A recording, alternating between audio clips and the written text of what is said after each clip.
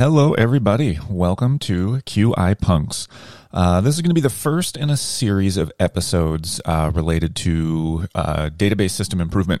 I call this series The Data is Revolting. This is episode 1, and we are going to talk about systems versus individuals.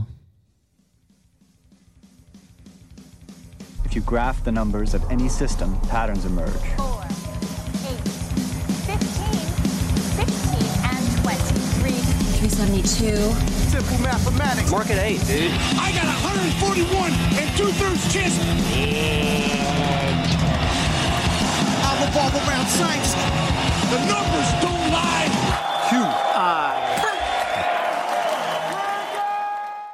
So, welcome to episode 1. Today we're going to talk about systems versus individuals and why that's important and where we should be putting our time and focus as we work towards making better healthcare systems, better workplaces for all of our people.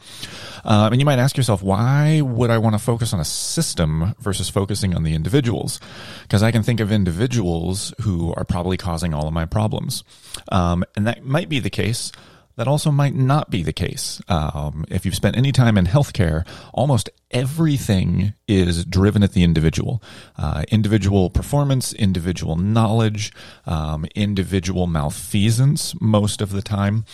We have giant policy and protocol manuals that tend to be focused on something one person did one time. And all this time and effort is put into trying to fix people. And we end up with these really bad systems. Systems are going to drive more of the behavior of the people in your system than the motivation that they show up with. And you might be saying to yourself, like, well, that doesn't sound right.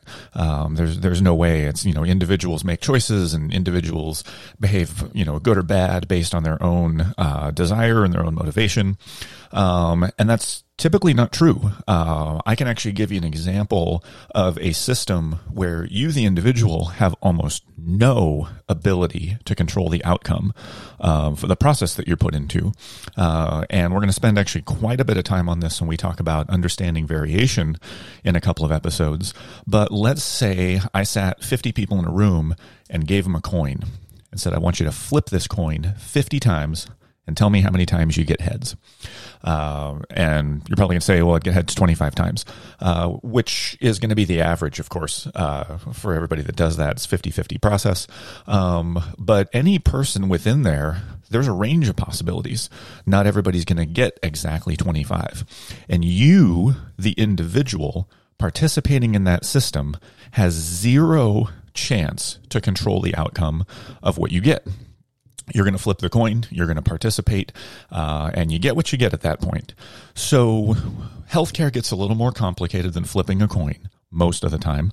But that's what we want to do. We actually want to build systems that drive the outcomes we want to see rather than having poorly designed or undesigned systems often that we find in our EMS systems, in our healthcare processes, where individuals really talented, really motivated, coming to this, usually to healthcare, with the right things in mind. I want to go out and help my community. I want to help people. I want to help people get better. And then we plug them into a system where they struggle against the rules or they struggle against these processes that really drive their performance and their outcome. And it sometimes gets really, really hard to produce anything that is worthwhile or something that feels fulfilling. You'll oftentimes hear things where it's like, performance is suffering or the metrics are down. If you work in transport EMS the way I do, transports are down is kind of a common refrain that we have. And it's often asked, like, well, what do we need to do to reach the next level of performance? And the first thing that comes back is almost always, well, let's ask our people to do their best. Spoiler alert, they already are. Everybody is already doing their best in healthcare. Everybody's already doing their best in EMS. There's no juice left to squeeze out of that. So we have to fix our systems in order to make our work lives better, in order to get that next level of performance. I'll drop some links into the Instagram and onto the Twitter feed with some studies that support this and back this up. But if you look into the social sciences, the system the rules that are in place, the processes that we follow, the expectations that go there, actually drive anywhere from 85 to 92% of our outcomes. 85 to 92% of our outcomes is the product of the system, not the efforts or decisions of the individuals working within it. So anywhere from like 8 to 15% of our system, or 8 to 15% of our outcomes, is based on individual choice, individual behaviors, individual contributions. So focusing on the system is what's going to get us to that next level. Focusing on the system is going to fix the problems that every single one of our people runs into, that makes it really difficult to come to work and keep doing this over and over and over again. And it's like, well, how are we going to fix our systems? That's exactly what we're going to be doing here on QI Punks. We're going to talk about some really, really easy do-it-yourself tools where you can start analyzing your systems. You can start figuring out what current system performance is.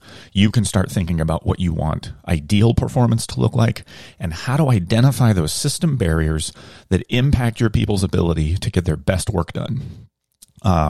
Number one, you're going to need to be curious.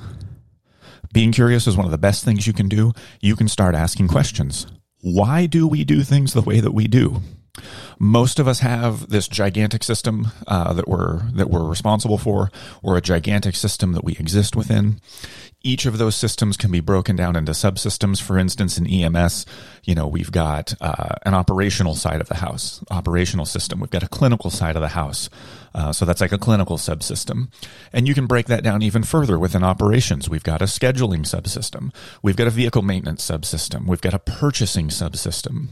All of those subsystems have processes that help drive the performance of the subsystem, which ultimately drives the performance of that macro system. So we're going to start asking the question, why do we do this process the way that we do? Did somebody design it to be done this way? Or did we inherit this process from the person that came before us, who may have inherited that process from the person that came before them, who may have inherited it from someone who came before them? Oftentimes, the processes and the systems that we exist within were either undesigned, oftentimes, or sometimes poorly designed, or were designed so long ago that the problem that they were trying to solve, the lay of the land that they were designed around, has changed.